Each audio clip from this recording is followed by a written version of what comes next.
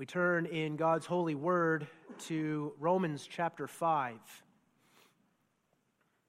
Romans chapter 5, and we read the first 11 verses.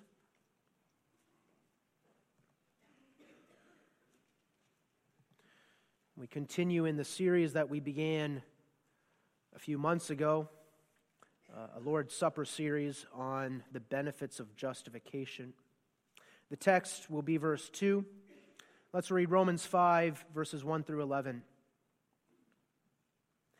Therefore, being justified by faith, we have peace with God through our Lord Jesus Christ, by whom also we have access by faith into this grace wherein we stand, and rejoice in hope of the glory of God.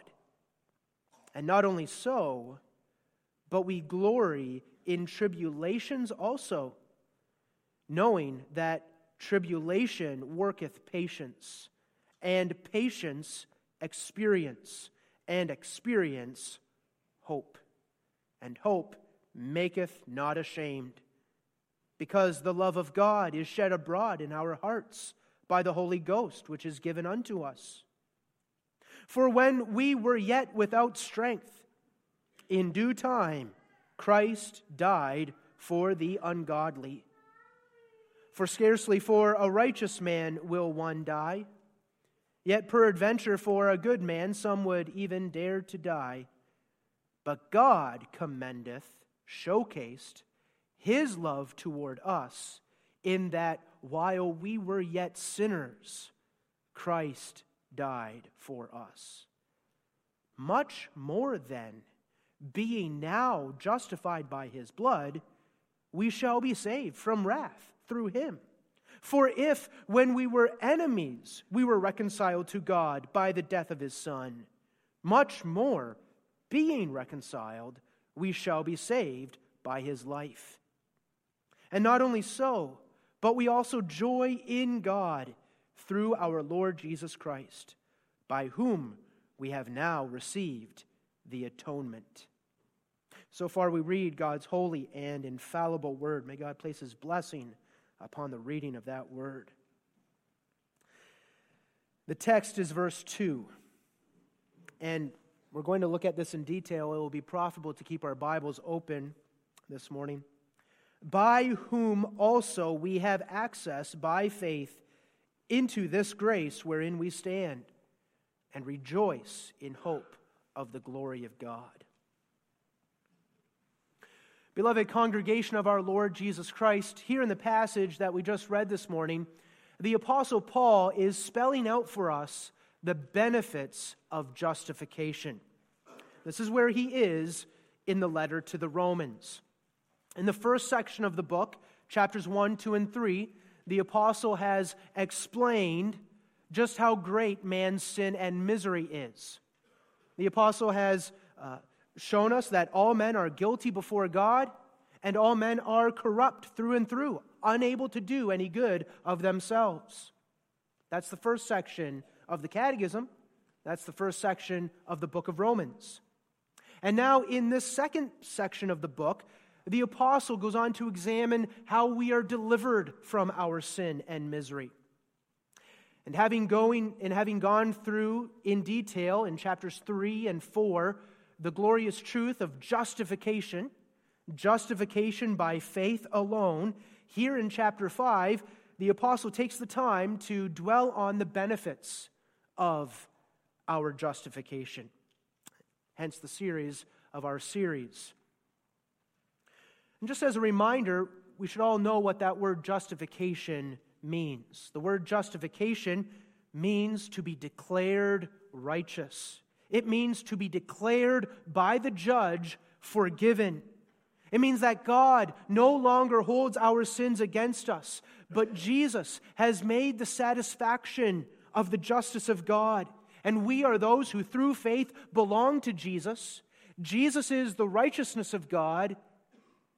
Through faith, we have Jesus. His righteousness is imputed to us. The judge looks at us through Jesus and declares us to be forgiven.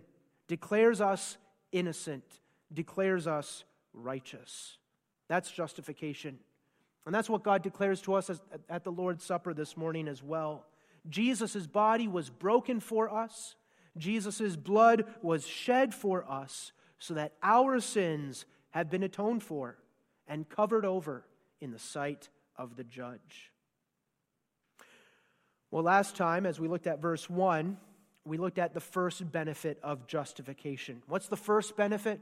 What is the chief and the foundational benefit of being justified by faith?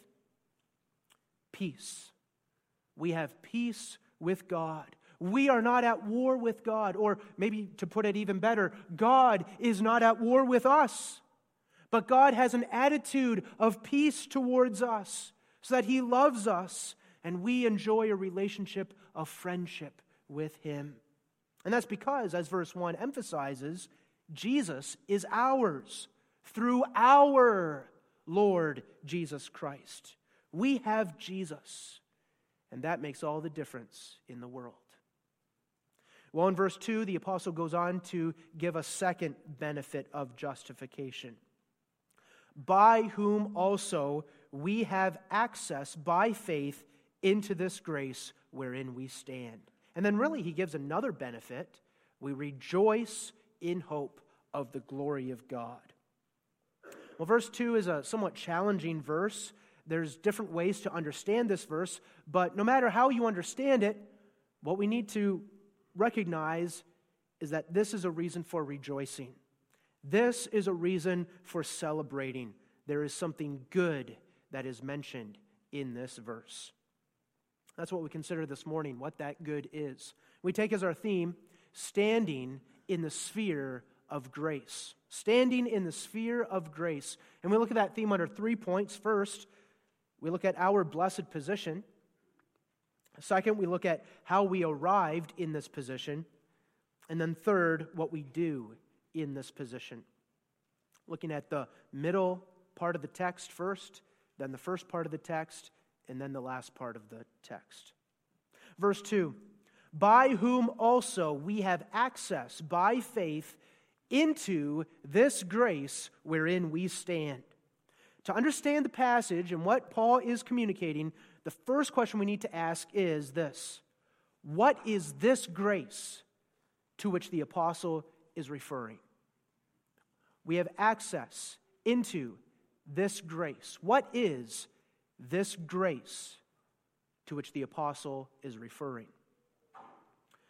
Well, if you read some of the commentaries on this passage, some of the ideas you come across are this: that the reference to this grace is referring back to verse 1. So that the apostle has mentioned grace in verse 1, and now in verse 2, he's pointing back to this grace that he's mentioned back in verse 1. And then, if that's the case, then the options are twofold, what this grace is referring to. Either the apostle is referring us back to the grace of justification, being justified by faith in verse 1, or the apostle is referring to the grace of peace. We have peace with God. Now, grammatically, that's a possibility to go back to verse 1. And I don't think that what I'm about to propose this morning is really significantly different from these other explanations, but to me, those explanations that understand the phrase, this grace in verse 2, to refer back to verse 1, are lacking something. They don't seem to fit with what the apostle is doing in this section, and it seems repetitive. Just consider. In verse 1, the apostle tells us that we have been justified by faith through Jesus Christ. So he's already said in verse 1 that we are justified by faith through Jesus Christ. And now in verse 2, it seems that he goes on to say it again.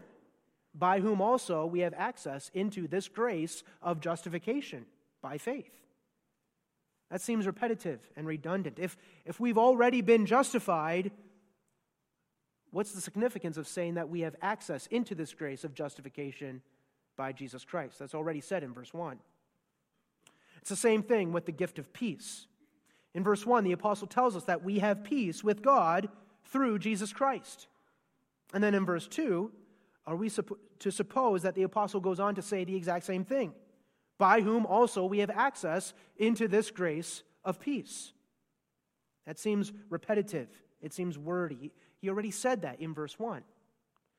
So I think the better way to understand the apostle is to understand that he is giving us here another benefit of justification besides the benefit of peace. He's giving us another distinct benefit besides what has been mentioned in verse 1. Yes, this is a benefit that flows out of being justified by faith alone. It's a benefit that is enjoyed because we have peace with God, but it's a distinct, different, and another benefit of justification. And I think one phrase that is helpful to emphasize is that phrase, wherein we stand. By whom also we have access by faith into this grace wherein we stand. And that word wherein, the word in, emphasizes that we are standing in the sphere of grace. We are standing in the sphere of God's grace. And when I say that we are standing in the sphere of grace, what I mean is we are standing in the orb of, we're standing in the place of, in the room of, in the environment of, in the atmosphere of. Or maybe to use language that's a little easier to understand, we stand in the kingdom of God's grace, in the land of grace. You see, the reality is, there are ultimately two different spheres in which you can stand. Either the sphere of wrath, the place of wrath, the land of wrath, the atmosphere of wrath, or the sphere of grace, the place of grace, the atmosphere of grace, the land, the kingdom of grace. You either stand in the kingdom of darkness or the kingdom of light. And in that sense, you either stand in the sphere of ugliness and wrath and weakness, or you stand in the sphere of God's beauty and favor and power. Now in the text, the apostle says, by whom also we have access by faith into this grace wherein we stand. We stand in grace. We stand in this grace. So what's that referring to? What is that grace? This grace. What is this grace? Well, it's the grace that comes as a result of justification, and it's the grace that comes as a result of having peace with God, and it's this grace. It's this grace. The grace that we are enjoying right now as Christians.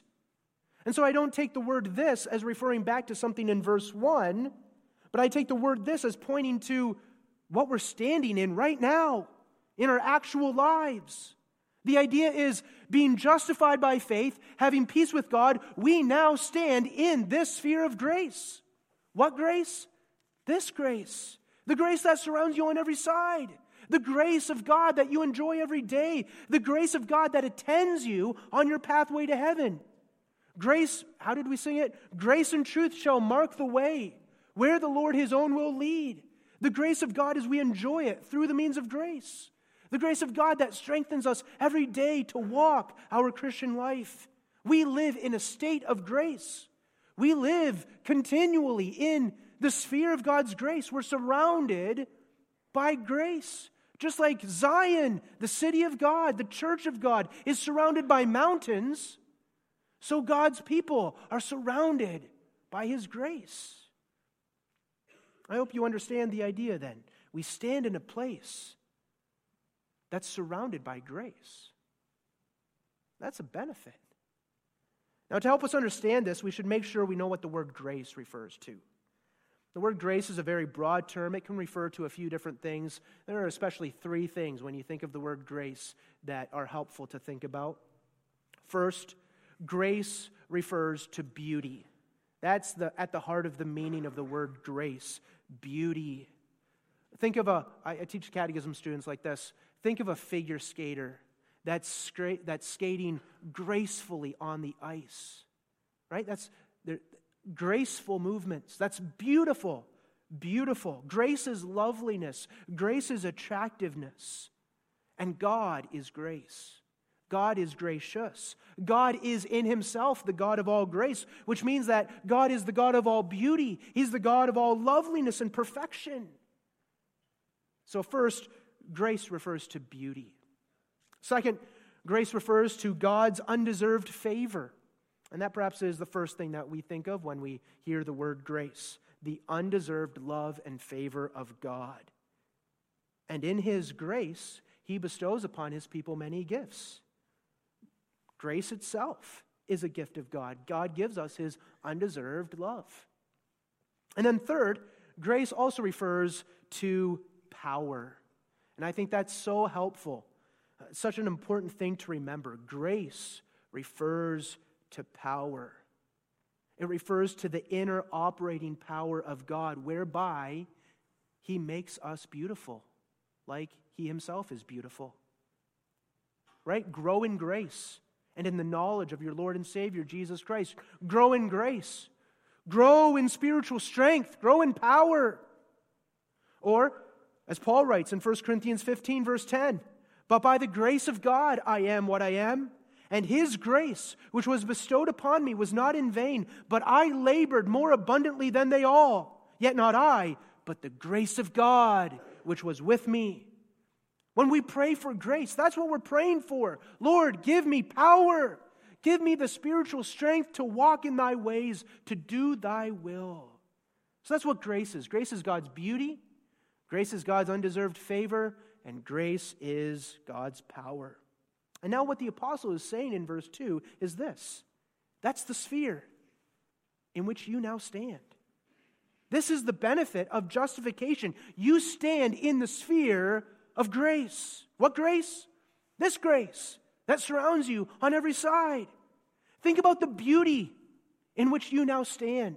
The grace of God, as you understand it, as the beauty of God in which you now stand. Before we were Christians, before we were converted, we were standing in ugliness.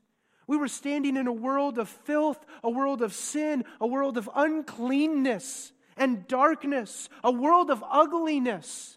Not beauty, but ugliness. But now, who we are as the children of God, brought into communion with God through Jesus Christ, look at where we're standing. We're standing in a world of beauty. Look at the beauty of our worship. Look at the beauty of our homes and families. Look at the beauty of our friendships. Friendships in Christ where iron is ironing iron. We're provoking each other unto love and good works. That's beautiful. You didn't have that when you were walking in sin. You didn't have that when you were standing in the kingdom of darkness. But now, being brought into the kingdom of light, that's where you stand. You stand in that sphere of beauty. Think about the favor in which we now stand. Look at how God shows you his favor day by day. He favors you with his presence every day. He attends us every day along our way. He favors you with his friendship.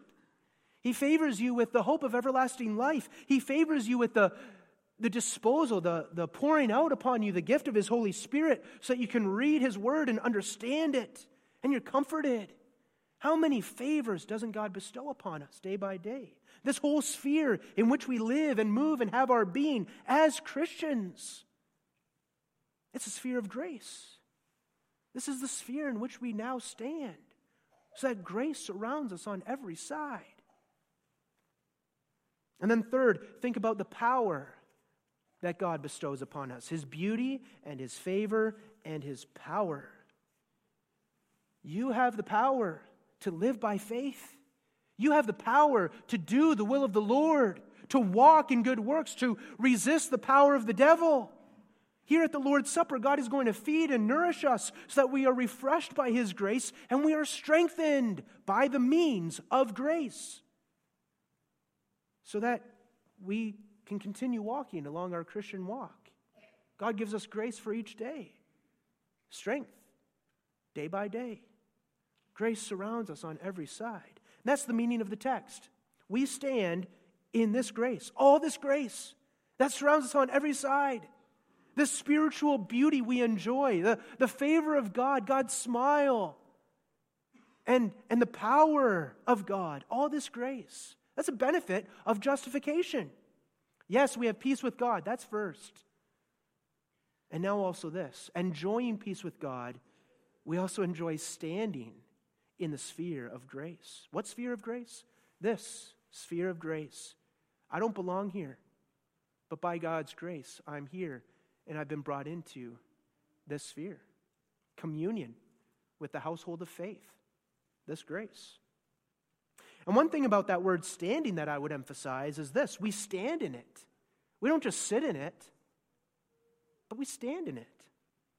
As one commentary put it, quote, justified believers enjoy a blessing far greater than a periodic approach to God or an occasional audience with the king.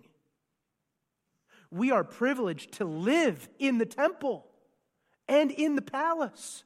Our relationship with God, into which justification has brought us, is not sporadic, but continuous. Not precarious, but secure. End quote. We stand. We abide. And maybe you can say we sit in this grace. I guess that's a point I'm going to make a little in a moment from now. We don't just sit, but we stand. But here, we stand in it. This is our dwelling place. That's the blessing the apostle is talking about. That's our entire lives, beloved. Nothing can separate us from the love of God, the grace of God. This is our blessed position. Well, if that is how we understand the middle part of the verse, then the first part of the verse also makes easier sense. In the first part of the verse, the apostle tells us how we arrived in this position, by whom also we have access by faith into this grace wherein we stand. By Jesus, we have access into this sphere of grace. Now, to understand that first part of verse 2, we should focus in on that word access. By Jesus, we have access into this grace. And the word access in verse 2 has actually two meanings. First, it means access, like we normally think about it. Just think if you want to get into a building and that building has a bunch of security, you need access, right? For example, maybe you need to swipe your identification card so that the door unlocks and you can walk in. You have access. Jesus is your access. Through faith in Jesus Christ, we have access into the sphere of grace. By nature, we are in the sphere of wrath, walking in darkness, the sphere of weakness, the sphere of ugliness, the sphere of wrath. But through Jesus, through faith in Jesus, we have access into the sphere of grace and the kingdom of light. And that's pretty straightforward, but the word access also has another meaning, and it includes the idea that we just covered, but it includes more than just access. It also means this: an introducer, an intermediary. So the idea is this: Jesus is not just the one through whom we have access to the kingdom of heaven and the world of grace, but Jesus is actually the one who introduces us, who ushers us in to this sphere of grace. Think of a person about to enter into the palace of a king. He's about to enter into the king's presence. Well, not only does he need to have access to the king, right, to get through the door, but that person is also not left to himself, but he's ushered into the king's presence by way of the servant of the king. And that's really who Jesus is. Jesus is the one who obtains access for us to enter into the presence of God. And Jesus is himself the one who actually takes us and brings us into the presence of God. Jesus is the one who obtains access for us into the sphere of grace through his atoning death on the cross, through his lifelong obedience. And Jesus is also the one who actually takes us, who draws us and who takes us and brings us into this sphere of grace. That's what it means. He is the introducer into this grace wherein we stand. And this is all through faith. That's what the text says as well. Because faith is the bond that unites us to Christ. Through faith, we actually become bone of Jesus' bone and flesh of his flesh. And Jesus, of course, is the one who has access to the Father and to the world of the Father's grace. Jesus is the one in whom the Father is well pleased. And because we belong to Jesus through faith, because we're members of his body, we also are brought into this world of the Father's grace, his beauty, his favor, and his power. And beloved, all of this is what we're going to experience this morning at the Lord's Supper. How do you come to the Lord's Supper this morning? How do you actually have the boldness to take up a chair at the banqueting table of God? How do you have the boldness to take and to eat and enjoy the sphere of God's grace? Do we boast in ourselves? Do we look to ourselves for access? No, but it's by Jesus. By Jesus, we have access to the Lord's table.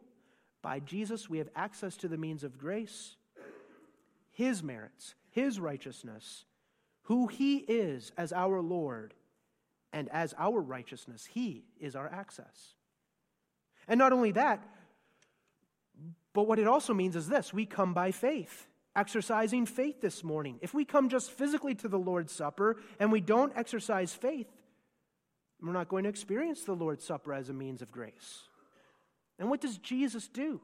Jesus is the one who works faith in us. Jesus is the one who stokes our faith, who enlivens, who quickens our faith by his Holy Spirit so that our faith is exercised and we enjoy this grace wherein we stand. It is by Jesus that we have arrived here, standing in the sphere of grace. Jesus is our access, and Jesus is our introducer into this grace wherein we stand. And then very briefly, what do we do in this position? We are standing in the sphere of grace. What do we do? Well, first, we stand. And the idea here, this is where I want to bring out the point. We don't just sit in the sphere of grace, but we stand in the sphere of grace. We stand as those who fight against the wiles of the devil. We fight against principalities and powers, and having done all, we stand. We continue to stand. We persevere. That's part of the meaning that the apostle has here. We continue to persevere in this, enjoying this grace, in the sphere of grace. And then closely connected to that idea is also this: we hope. We hope. As the last part of verse 2 puts it, we rejoice in the hope of the glory of God. And the idea there is this: we rejoice in the hope we have of one day being brought to glory, being glorified, being clothed with the glory of God. That's your hope, that you will be clothed with the glory of God. We look forward to the day when we will fully reflect the glory of God in the state of glory. We rejoice in that hope of the glory of God that will be given to us in glory. And that's amazing, because it's telling us that there's something more. That's the power of this language in verse 2 as well. We're already standing in the sphere of grace. In this world, here below, you are already standing in the best place possible there is to stand. As you live and walk on the earth, you are surrounded by the love and the grace of God in all your pathways. That's your reality. But God says there's even more coming. There's perfection coming. Right now, you still battle against the old man of sin. Right now, there's still sorrow and grief in this world, but there is more coming. There is glory coming to you. Persevere, stand in this grace, and then also hope, and rejoice in that hope of glory. And that's what we do. And that's what the Lord's Supper is for also. Right? What does the Lord's Supper do? Well, in remembrance of me. Right? So we're looking back when we have the administration of the Lord's Supper, remembering Jesus' broken body and his shed blood. But we're also looking forward. Do this in remembrance of me until when? Until I come again. Until your faith becomes sight and your hope is realized. That's what we do this morning. At the Lord's Supper, we celebrate Jesus. We celebrate what Jesus has done for us. We celebrate our justification. That God speaks to us that word of forgiveness as the judge. He doesn't hold anything against us. We celebrate the peace that we have with God, a relationship of harmony and tranquility and communion. And we celebrate the access we have by Jesus Christ into this new world of grace in which we are standing and in which we live day by day. And then we also rejoice in the hope of the glory of God. These are the glorious benefits of justification. Praise be to God for his unspeakable work of grace. Amen.